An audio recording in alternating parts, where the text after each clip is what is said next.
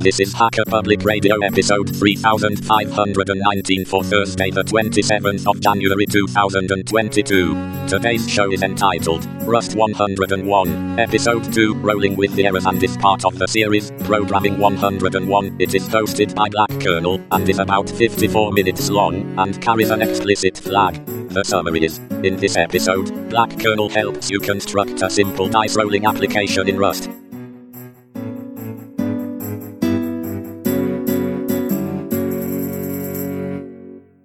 Hello and welcome to Hacker Public Radio. My name is Black Kernel and this is episode 2 of my tutorial on Rust. In this episode, I'm going to be taking you from the Hello World default program that gets created when you create a new program with Cargo that I went over with last time. And I'm going to take you from that to a fully functional dice rolling application. It's not going to be anything fancy at this stage, but in this episode, I'm going to go over how to use external crates. So those are crates which do not come pre-installed with Rust, so not in the standard library of Rust. I'm going to show you how to use a standard crate, which actually it's going to be in that order because the standard crate that we're going to be using is slightly more esoteric than the external crate that we're going to be using, because the external crate is the random library that we're going to be needing to roll dice. And I'm also just going to go over how to do variable declarations, loops, and a couple of other things. Now, I'm not going to be getting into, I'm going to be getting into if statements, but I'm not going to be getting into for loops or while loops, because I kind of think that those might be, first of all, the syntax of them are just based on the same syntax as an if statement. So once you know how to write an if statement, you can pretty confidently go into especially while loops. And for loops aren't that complicated if you're familiar with other for loops. But if you're not familiar with programming in general, both of those can get pretty complicated as far as from a logical perspective. And Rust has this concept of just a loop, which is an infinite loop. You can think of it like a while true in most languages, like you can do a while true in C, or you can do it in Bash even. And that's kind of what it is, but it's just a infinite loop that's just loop. And then you break out of the loop when you want to break out of the loop. That's what I'm going to be using in this particular example for simplicity, as well as just to show off that functionality of Rust, because I think it's really cool. So to get started, we have the Hello World program right here, and I'm just going to start out with making, I think I went over this in the last episode, but it's been a while, so I don't actually know. What we're going to do is we're going to change this, so instead of printing Hello World, it's going to be printing out a variable. Specifically, I'm going to use the variable for the total of all of the dice that we're going to end up rolling. So I'm going to replace the Hello World with total, T-O-T-A-L, a colon and a space, and then an open curly brace and a closing curly brace. And what this is if you've ever used the printf statement in Bash or in C or any of those languages, this will be kind of familiar as in the syntax that how this works, which is you put in some kind of marker token, and then it will replace that token with the variables you put afterwards in order. And how it does that is if you've ever used Bash with like an echo and then a double quote, and you want to put a variable inside of that double quote, just insert it into the middle of the string, you can put a $ in front of the name of the variable. It kind of does a similar thing, but it's a little bit more flexible and a little bit more general. So we'll have the opening and closing curly braces, and then after the closing double quote, we're going to put a comma, a space, and the name of the variable that I'm going to use here is sum, or S-U-M, because it's going to be the sum of all of the dice rolls later on. But for right now, it's just a variable, so you could call it anything. That's just what I'm using here. So the way that this is going to work is whatever value we give to sum, it's going to take that value and replace the open and closing braces, that little token. It's going to replace it with the value that's in sum. You can get a lot more complicated with this formatting style in Rust, but for right now, that's all we're going to be using it. So then before this line, we need to define what sum is. So I'm just going to do a simple declaration for now. So right before that line, I'm going to put let, L-E-T, space, and then the name of our variable, which in this case is sum, S-U-M. And I'm going to do, I mentioned that you don't have to do this when I was talking about just stuff in Rust in general, I believe in episode 0, but I'm going to make explicit type declarations just for ease of reading, just so that you know what everything is. So I'm going to put a colon after the name of the variable, a space, and I'm going to put U32, which is an unsigned integer that is 32 bits, which can get very large because it takes all of the same amount of memory as a 32-bit integer. So it takes one 32-bit byte of memory, but it doesn't use negative numbers. So you can just keep making it as big as you want.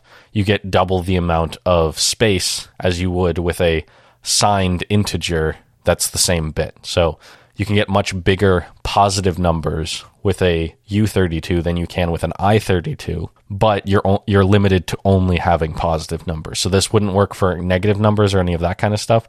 But since we're using this as a sum of dice rolls, we're not really expecting to get a negative value out of it, at least not in the way that I'm doing it right now, which is not involving fudge dice or anything that involves negatives in that way.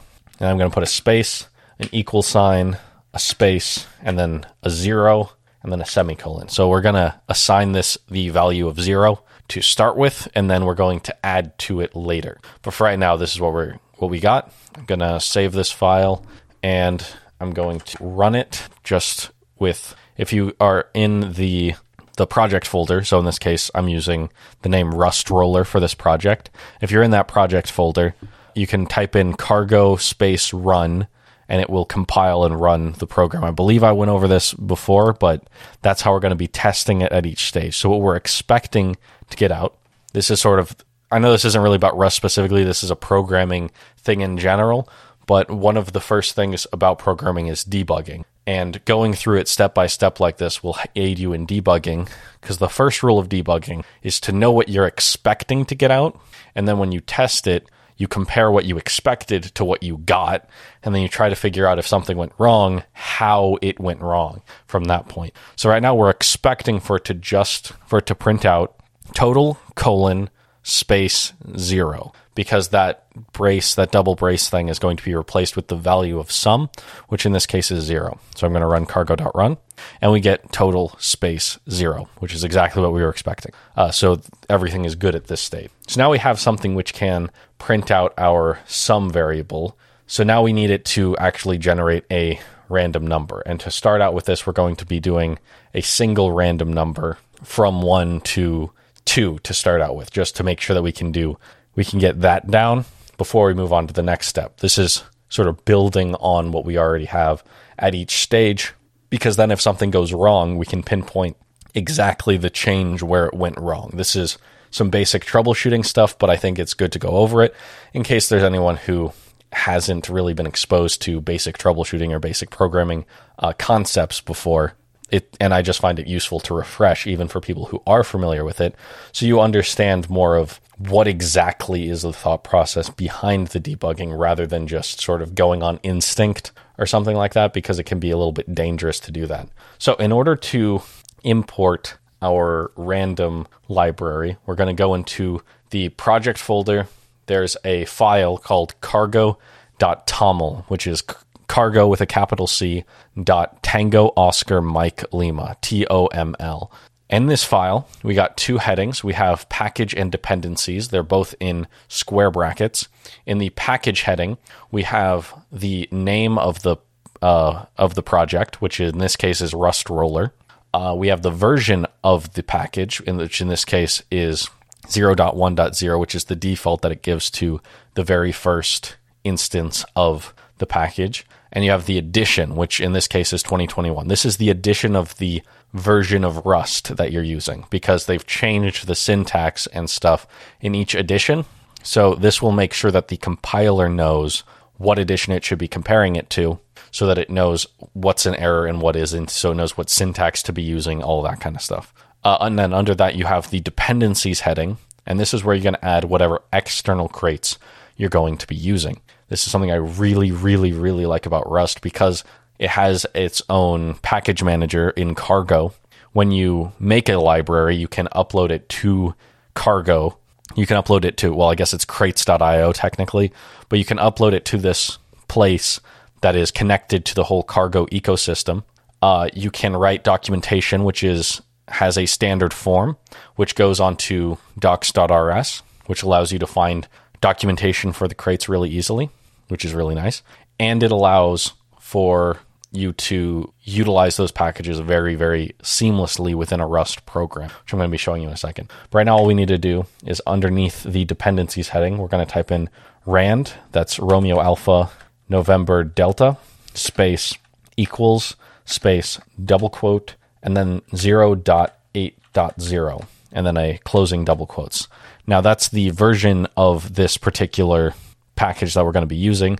I believe this is the latest version, but you can put any other version number as long as you're familiar with like the way that it works, because it's going to be drawing on that version specifically. Now, just going to take a brief aside here because I think this is really cool.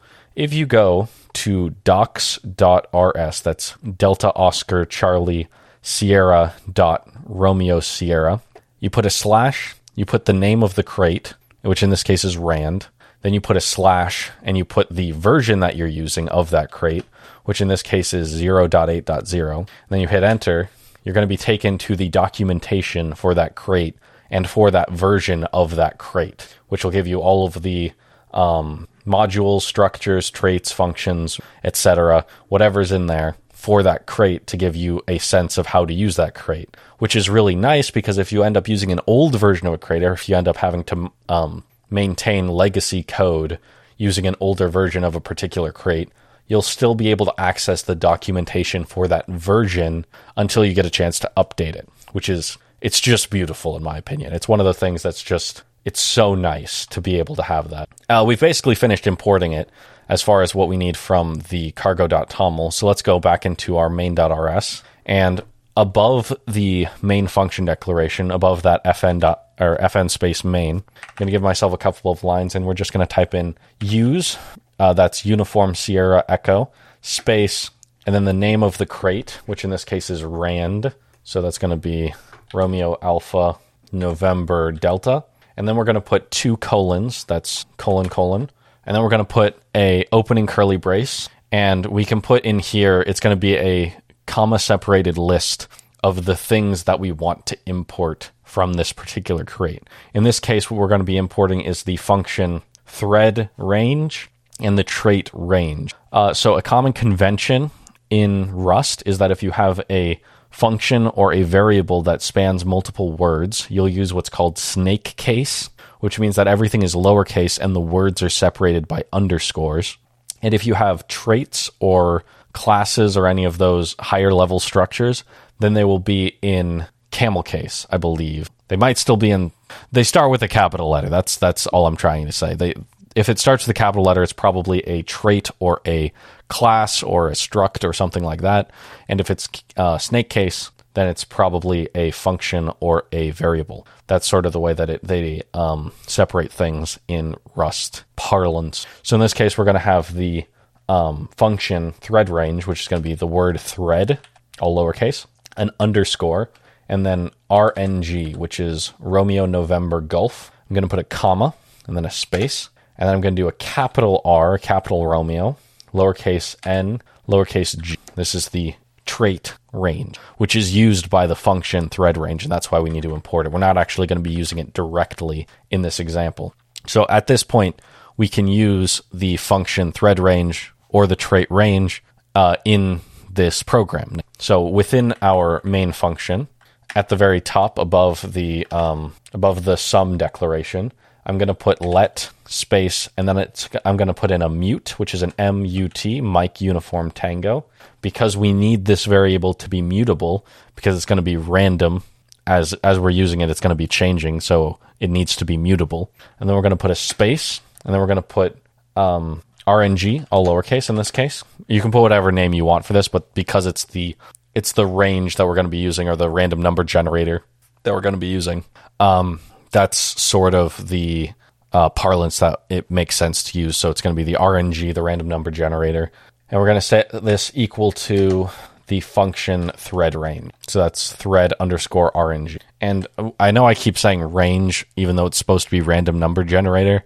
It's a bad habit that I've gotten into a lot. But whenever I say range, I mean random number generator. I think basically, oh no, because there's actually the word range coming up. So I'm going to try in the future of this to specify RNG versus range. because I know that the RNG is random number generator. It's just a little bit more difficult to say random or RNG instead of range, even though they mean totally different. Sorry about that.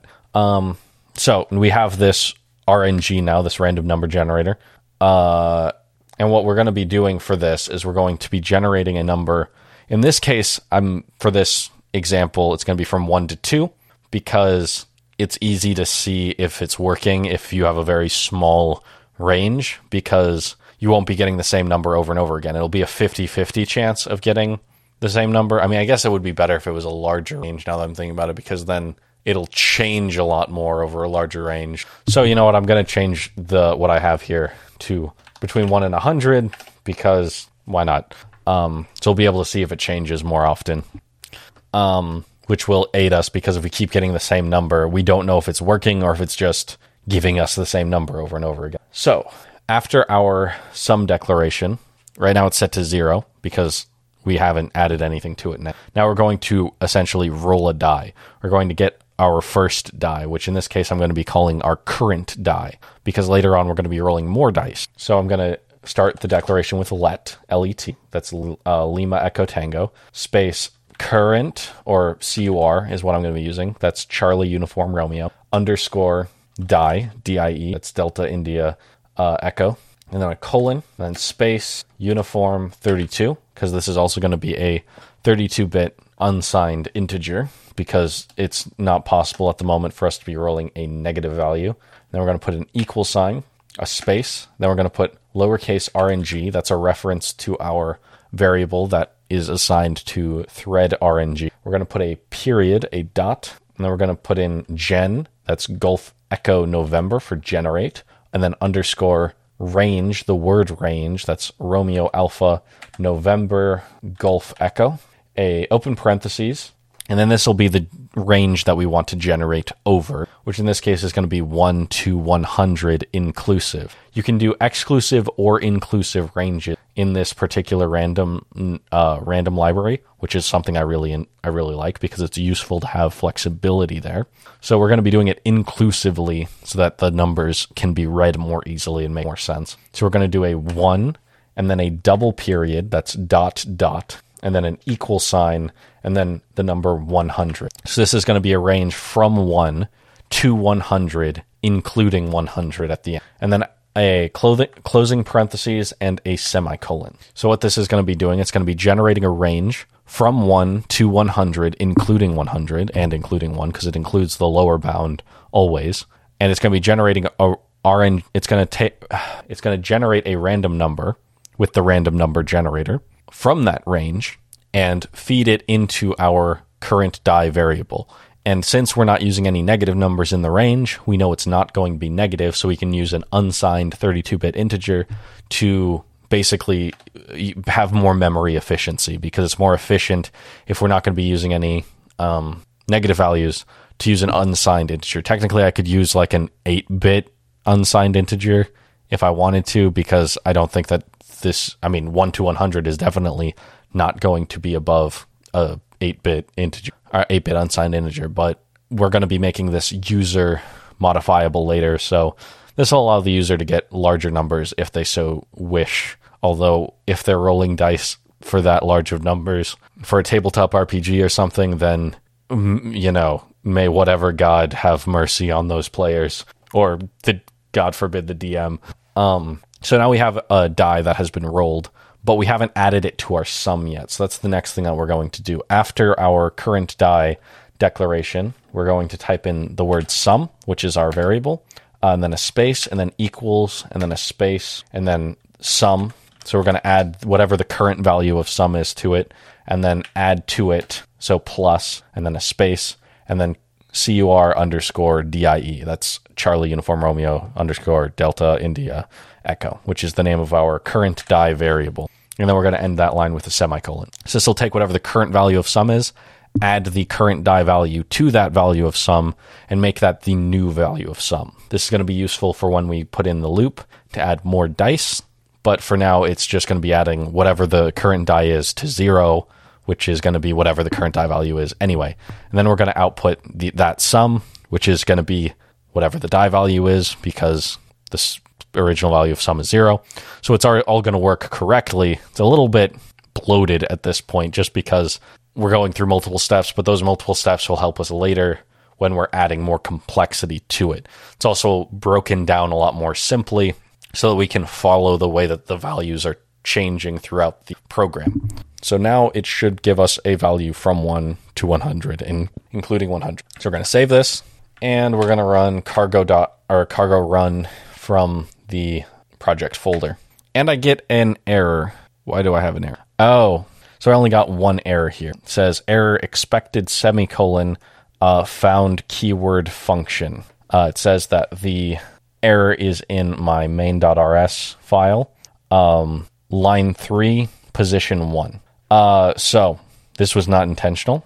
It also gives, underneath that, it gives the actual line, like it gives a little code snippet, and it says it has the use rand double colon open curly brace thread underscore RNG comma RNG with capital R, close curly brace. And then underneath that, it says, in blue, it says expected semicolon. So the problem, if that wasn't already clear, is I forgot to put a semicolon at the end of my use statement at the beginning of the program. So it freaked out. But you can see this is one of the reasons also that I really like Rust, because the output of the compiler tells you exactly what the problem is, and you don't got to look through it very much to find out what happened there. So that was what the problem was. I'll just save the program again. I will clear that, and then I will run cargo run again. I got another error, which if you read the comments for the last episode, errors are very common in Rust just because it has a very strict compiler, which is very good because the compiler is also very good and will tell you what the hell the problem is. And the problem in this case, it says cannot assign twice to a mutable variable sum. Now, from that, I already know what the problem is. It gives me more descriptions afterwards, as well as a help line which says, consider making this binding mutable, mute sum instead of just sum. It is absolutely correct. So when I defined sum, I just defined it as a static variable, an immutable variable. But I also edited it later. I added current die to it, which you can't do if it's not mutable. So I'm going to change that line from let sum U32 equals 0 to let space and then Mike uniform tango space sum colon U32 equals 0. So I'm going to add that little mute keyword right before sum. And that will make it mutable, which will allow me to edit it later. And then I'll save this, and then I'll clear that, and I'll run cargo run again. And this time it works. I get a value of 33 for my total. I'm going to try it again to see if it gives me a random one each time. This time I got 70. And one more time, I got 99. So I'm going to run it a couple more times to make sure that I can get... Well, actually, if I wanted to now, I'm going to change the 100 here to a 2. So now it's going to read let cur_die U32 equal RNG dot gen range 1 to equal sign 2. So what that's going to be is I'm going to be checking now to make sure that it's possible to get a value of 2, because now I know it gives me different values every time, because the 100 was large enough that I could see that it gave me different values every time, but I never got a value of 100 out of it. So now I need to make sure that it is including the endpoint. So I changed the 100 to 2 so that it's more likely that I will get that endpoint, and then I'll know if it's including that endpoint or if something is going wrong deeper in the program that I can't see. This is useful if you have a much larger project, just to double check to make sure that everything that you're expecting to happen actually happens. That way you're not surprised by bugs later on. So I'm going to save this, and then I'm going to cargo run.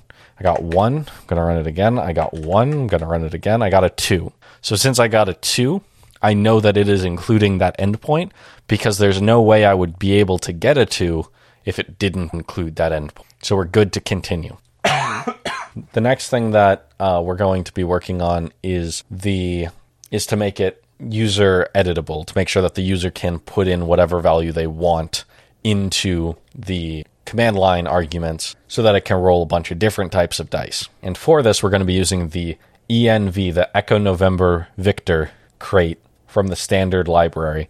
And what this is that it provides a lot of environment information to Rust. And this is environment information independent of operating systems. So this will give you environment information from Linux, Mac, and Windows if you care about that. I don't. I only use Linux because I think it's the best operating system. But if you use Windows, this will be the same thing because it is cross-platform in the way that you write the code, which is very nice in a few ways, especially for tutorials like this. So underneath our use rand line, we're going to put use space std, that's Sierra Tango Delta, double colon, env, Echo November Victor, and then I'm going to remember to put the semicolon at the end of the line this time. And this will import that environment information into our program. And now, right before our RNG variable declaration, the let mute RNG equal thread range line, right before that line, I'm going to put let space args, that's Alpha Romeo Golf Sierra, colon space, and this is the type declaration. It's going to be a capital V, capital Victor, Echo Charlie, that's vec for vector, and then I'm going to put an opening pointy brace, open triangle bracket, then a capital Sierra, T, lowercase t, ring. So that's the word string with a capital S, and then a closing pointy bracket. And then I'm going to put a space equals, and then a space, and then Echo November Victor, env, double colon, Alpha Romeo Golf Sierra, args, open parentheses, close parentheses, dot collect, the word collect. That's Charlie, Oscar, Lima, Lima, Echo, Charlie, Tango. And then a double parentheses, an opening and a closing parenthesis, and a semicolon to end that line. So what this is doing is it's from that environment variable, that env, it's going to be calling the function args, which is going to grab all of the arguments from the command line.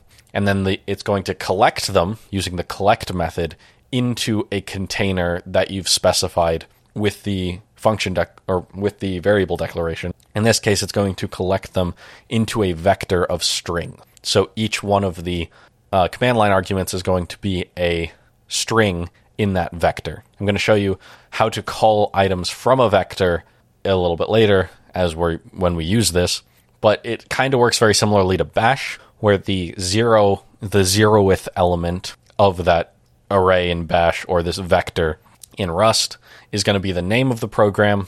Then the first element is going to be first command line argument, and the second element is going to be second command line argument, etc. A vector in Rust, by the way, is it's basically like an array in Bash, where I'm trying to think of the equivalent it's like a vector in C as well, where you can, if you make it mutable, it doesn't have a defined size at compile time, it has a defined size at runtime. So you can have multiple different sizes of them, and it'll handle all of that dynamically, which is useful in something like this where you don't know how many arguments you're going to be getting.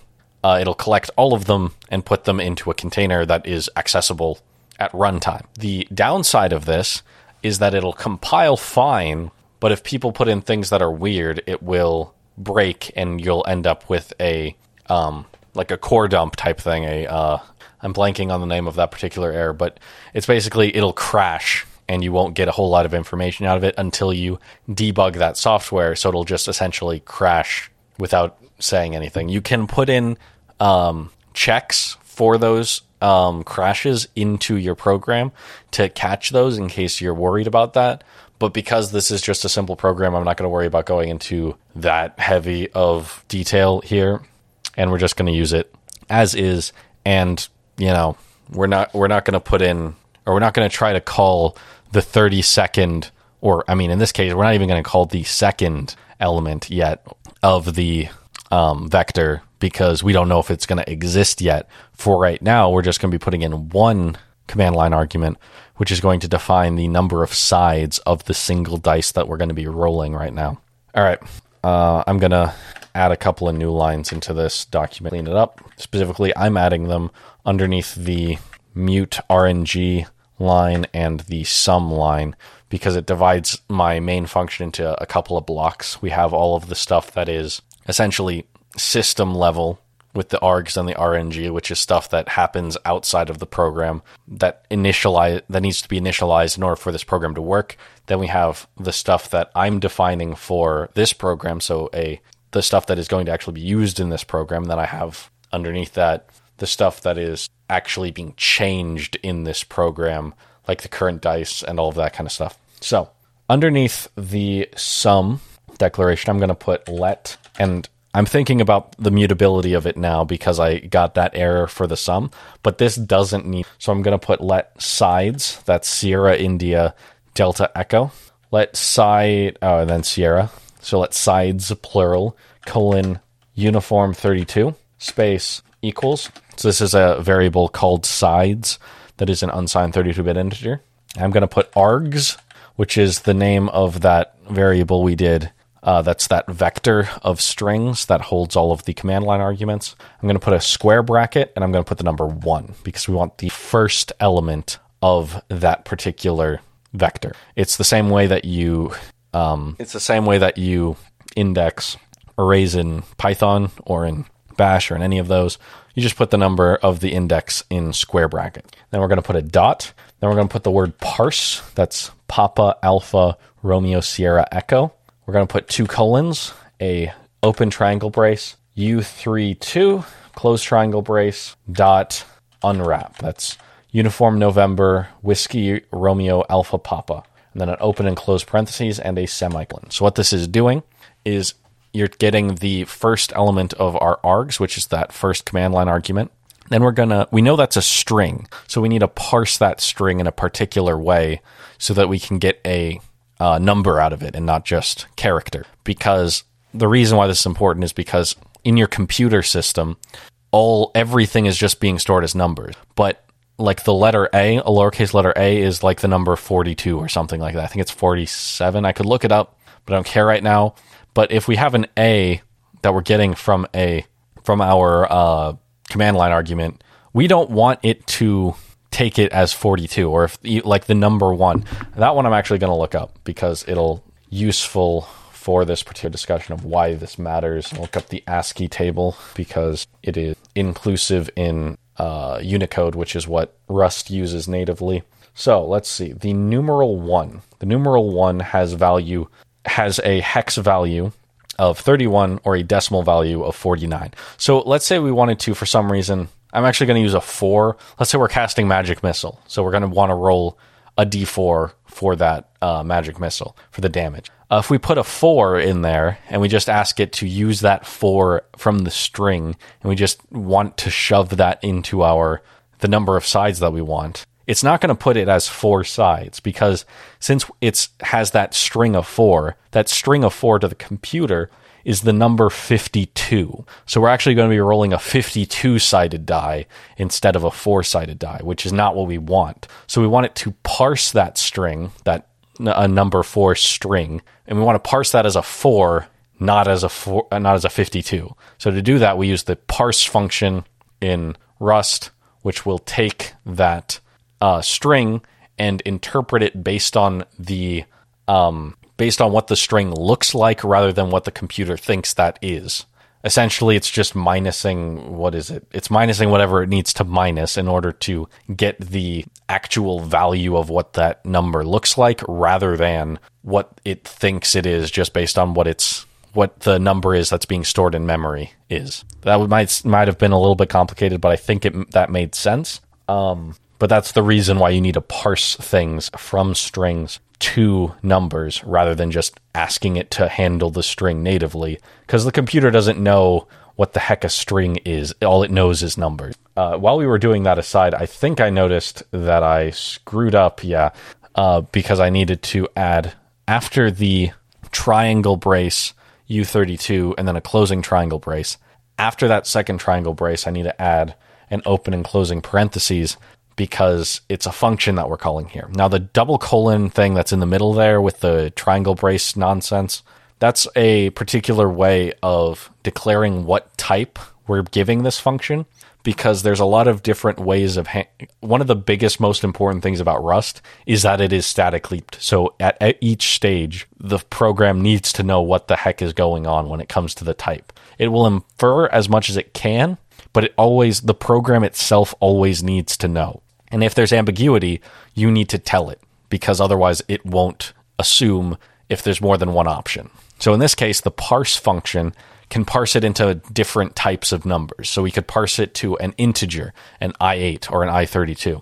We could parse it into an unsigned integer, like a U8, or in this case, a U32. In this case, we want it to give us a U32 out of it. So to do that, we put that double colon, and we put the type in triangular braces. And then we put the double parentheses, that opening closing parentheses, to actually call that function. So after all of that is done, after that parse function is called, we have a result with a U32 in. Now, what a result is in Rust, I mentioned this earlier in this series, is it is essentially a Boolean with information inside of it. So in this case, it'll tell us if the parse function succeeded or failed. And if it failed, at this point, we could catch that failure, and we could display something on the screen to say, hey, you just put the letter A in this into this, and you want me to parse this as a number, and I don't know what the heck that means, so I just threw an error. And you can catch that and say, hey, you put a letter in here. What is wrong with you? In this case, we're going to be smart about what we input. So we're just going to unwrap it willy-nilly, which will, if it succeeds, it'll unwrap it and give us that the value of that U32 that's in the success. But if it's a failure, the failure doesn't have a U32 in it. So if it's a failure, it's just going to crash kind of anonymously. It gives us a little bit of information, but it'll say that it failed to unwrap this particular line, which will tell us where the problem is, which is enough in this case. But we're going to be smart about how we input things, so we shouldn't fail this. But if we were trying to put this into a user base, we probably would want to let the user know that where the actual problem is. We're not going to worry about that right now, but that's the whole point of the why that's worded the way it is, because we're unwrapping whatever we get out of it sort of willy-nilly, and we don't really mind if it crashes at runtime because the user screwed up. And so after that gets unwrapped, that's going to be a unsigned 32-bit integer, because that's how we parsed it, and it'll feed that unsigned 32-bit integer. That was the value that we gave to the command line argument, that first command line argument. That's what that's going to be. It's going to feed that into sides, that variable, and now it's in sides. We still haven't called sides for anything, so what we're going to do is in the declaration for our current die, when we're rolling that current die, we're going to change that equals to that we have to equals sides. So it's going to be equal Sierra, India, Delta, Echo, Sierra, and then the closing parentheses, and then the semicolon. And what that's going to do is, rather than going from 1 to 2 or 1 to 100 like we did before, it's going to go from 1 to the number of sides, including the number of sides. So it's basically the same as rolling a 1D, whatever the number of sides are. And now we're going to save the program, and this should work. But the way that we need to call it, because we've been using cargo run, which doesn't allow you to, or rather, we've been using cargo run and then just hitting enter because everything was built in. But now we need to actually provide it with an argument. If we just run cargo run right now, it's going to say that it panicked. So this is sort of one of the things that we were talking about of where we're not being very safe with how we're writing the code necessarily, because there are a lot of places where things could break, but it'll break at runtime and it won't break at compile time. So right now we just gave it a 0 argument, so all that's in there.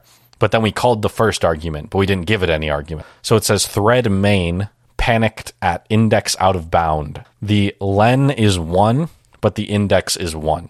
And then it gives us the file, which in this case is source/main.rs, gives us the line number, and it gives us the character count, character number of the actual problem. So in this case, if we go to line 9 and we go to character number 32, or 22 rather, it's probably there. Okay, so we go to character 22. That's right before the word args in that line. And the reason is because we called args at the index of 1, which is the second element. But the length of args is only 1. It only has one value, which is the 0th element. So we tried to call something outside of its range, so it panicked. But that's because we didn't provide it with any arguments. So we didn't actually do anything wrong in writing the code. We did something wrong in running the code, which is why it didn't yell at us in the compiler, only when we were running it. Now, the way we add command line arguments to cargo run is we do cargo space run, and then space, and then 2 hyphens, 2 little dashes. And what this does, if you're familiar with Bash, is that it says that this is the end of our first program. Like this is the last thing you need to parse for the command line arguments for this function. So this is saying cargo, you're done. You've gotten all of the command line arguments that you need. And now we're going to be giving the command line arguments for the function that is about to run, which is our function, or the Rust roller function. So then we're going to put a space after the double hyphen, and we're going to put 100 because we're going to roll 1D100 in this case to make sure that it can give us different numbers every time we roll it. And then we're going to hit enter. And now it doesn't panic. It gives us a total of 34. And now we're going to run it again, and it gives us a total of 3. And I'm going to run it again, and it gives us a total of 71. So now we know we're getting different numbers that are all between the range of 1 to 100, which is what we gave it as the upper bound. Now, without changing anything in our code, I'm going to do cargo run double hyphen and then the number 2. And now it gives us a total of 1, gives us a total of 1. And then on the third time running it, it gives us a total of 2. So now we know that it's keeping it between those 2 ranges. I'm going to run it a couple more times, gives us a total of 1 and a total of 1 again. And so it hasn't given us anything outside of that range of 1 to 2, including 2. And that's what we want. So now we have something which can roll 1 die from 1 to a given number of sides. But what we really want is for it to roll multiple dice at whatever side count that we want. So what we're going to do now is we're going to enter a loop, which is going to roll a die in each iteration of the loop and then add those dice up. I'm also going to have it display what the die rolls were for each individual dice, because that can also be useful. And also I want to. So that's what I'm going to do. So underneath our sides declaration, that's let sides U32 equal. Underneath that, we're going to put let, that's Lima Echo Tango, dice, that's Delta India Charlie Echo, and then a colon, and then a space, and then U32, because we're not going to have a negative number of dice, equal, and then a space, and then we're going to put args. Actually, this is a good point. This is where we need to decide on how we want the syntax of our command to go. I want to do it so the first number is the number of dice we're rolling, and the second number is the number of sides. That way it corresponds to D&D notation of like 3d6 or 4d5, which isn't a real dice number, but whatever. So I'm actually going to change this line. I'm going to copy this line, and I'm going to paste it underneath the let mute sum U32 equal line. So it's right before our sides declaration. That way it makes more sense when we're reading it, because we're going to call that the number of dice is going to be args square bracket 1, close square bracket. The whole line right now reads let dice colon U32 equal args open square bracket 1 close square bracket. And then we're going to put dot parse double colon triangle bracket U32 close triangle bracket open and close parentheses dot unwrap open and close parentheses semicolon. Then we're going to change the let sides line to be args 2 instead of args 1, because that's going to be the second command line argument, is going to be the number of sides.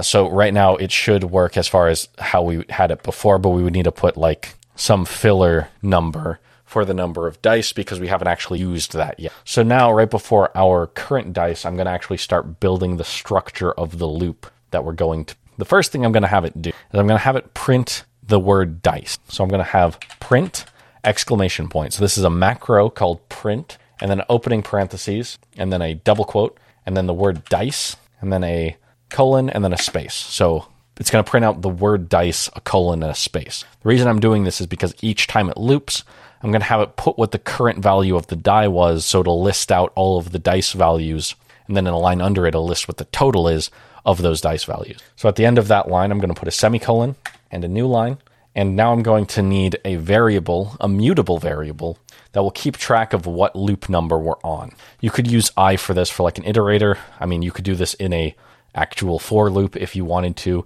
or a while loop if you wanted to. I'm going to be using a general loop, but we still need a way of keeping track of what loop number we're on. So I'm going to put let mute, that's let space Mike uniform tango space loop underscore num space equals space 0, semicolon. I don't really care what type of number it assigns to this one, so I'm not going to worry about a type declaration for this one, because it's just going to be whatever 0 it wants to put there.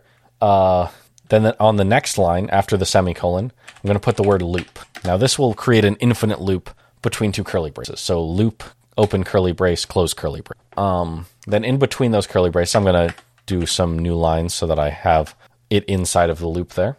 The first line of the loop, so underneath the loop, open curly brace, I'm going to put an if statement. The way if statements work in Rust is you put the word if, and then you put the conditional without any parentheses or anything around it, and then you put the scope of the if statement in curly braces. So in this case, we'll put the word if, that's India Foxtrot, space loop num, that's that variable we just defined as 0 before.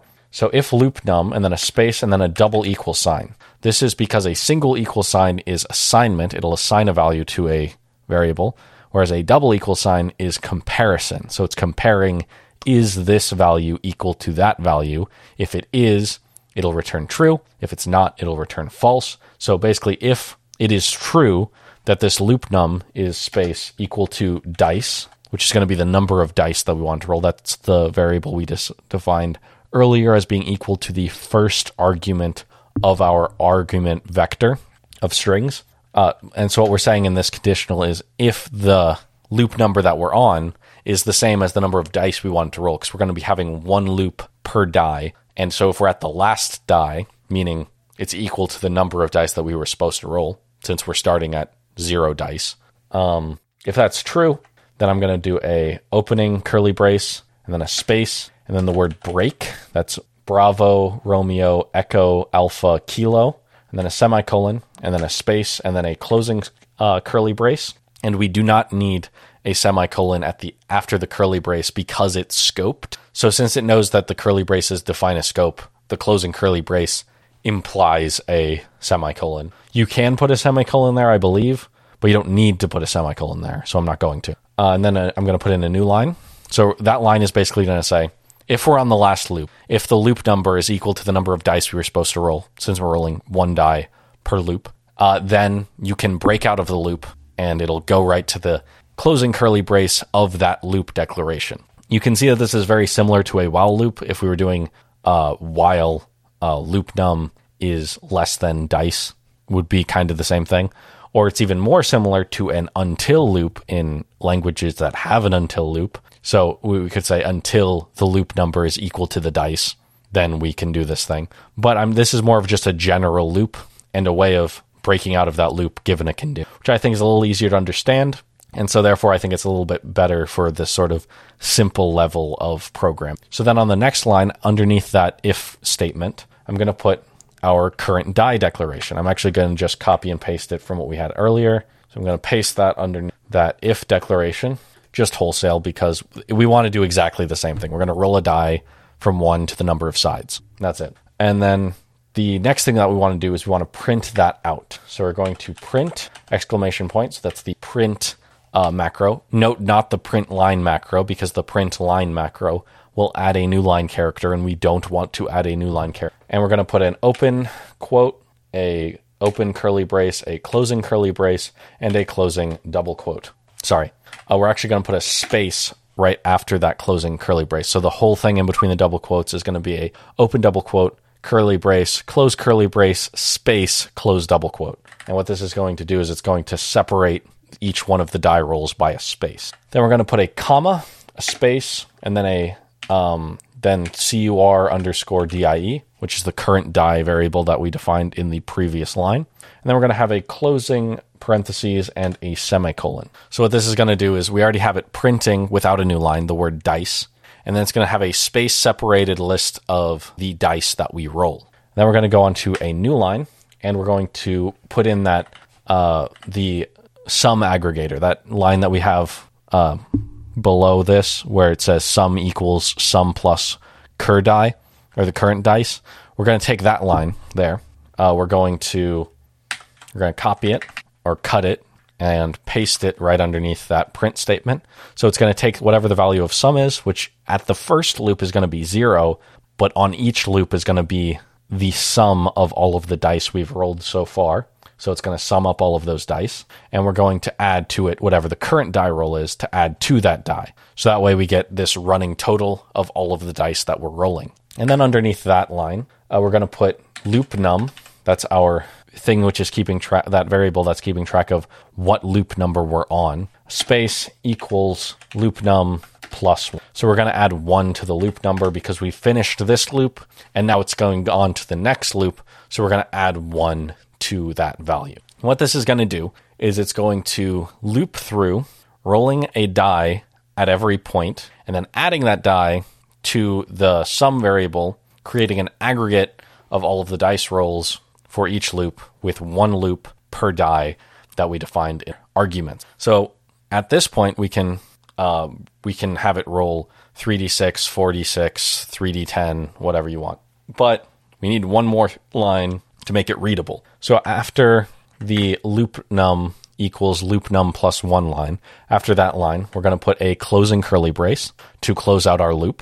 And then underneath that line, we're going to put print exclamation point, open parentheses, open quote, and then backslash, which is a escape character for a new line character, and then a closing double quote, a closing parentheses, and a semicolon. And what this is going to do is it's going to create a new line after it's written out all of the dice, and then it will have that print line, exclamation point, open parentheses, total, space, double curly brace, comma, sum, which will put out what the sum is of all of those dice rolls. So now I'm going to save this project, and then I'm going to cargo run, and then I'm going to have it roll 1d100. So I'm going to do 1 space 100 after the double hyphen.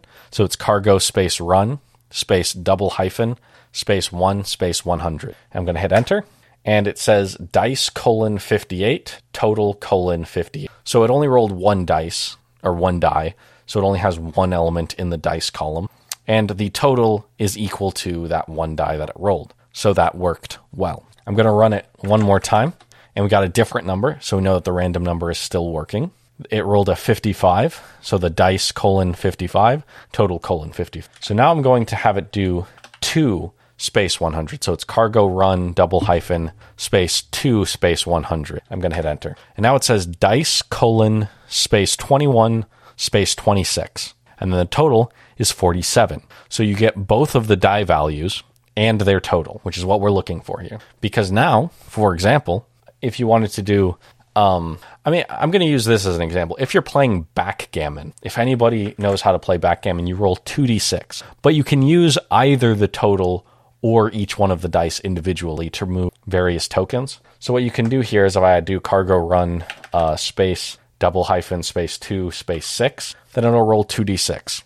And we have 5 and a 6 on each die for a total of 11. So now if I'm playing backgammon, I know that I can either move 2 tokens, 1 by 5 and 1 by 6, or I can move 1 token by 11. And I know that just at a glance because I have both the dice values as well as their total. Can also be used in other things as well, but this is the culmination of everything that I wanted to.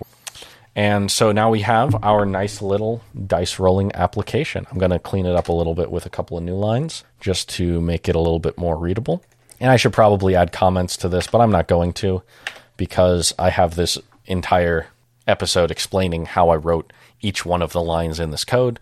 And I'm going to put that in the README file for the Git repository, so it should all work out. This is basically the end of this episode, and if there's anything you want me to explain to you more that isn't clear, give me a message on Mastodon. I'm at blackkernel at nixnet.social, I believe. It'll also be in the show notes for this episode. Or you can email me at izzyleibowitz@pm.me, and that'll also go to my email, and we can talk about it over. I think that's about it, so thank you for listening, and I will talk to you next time, where what we're going to be doing is we're going to be taking this dice roller and beautifying it, making it a little bit easier to use on the command line, as well as making it able to handle advantage, drop the lowest for like 4d6, drop lowest, stuff like that. Just kind of like adding more functionality to this particular program. I'll talk to you next time.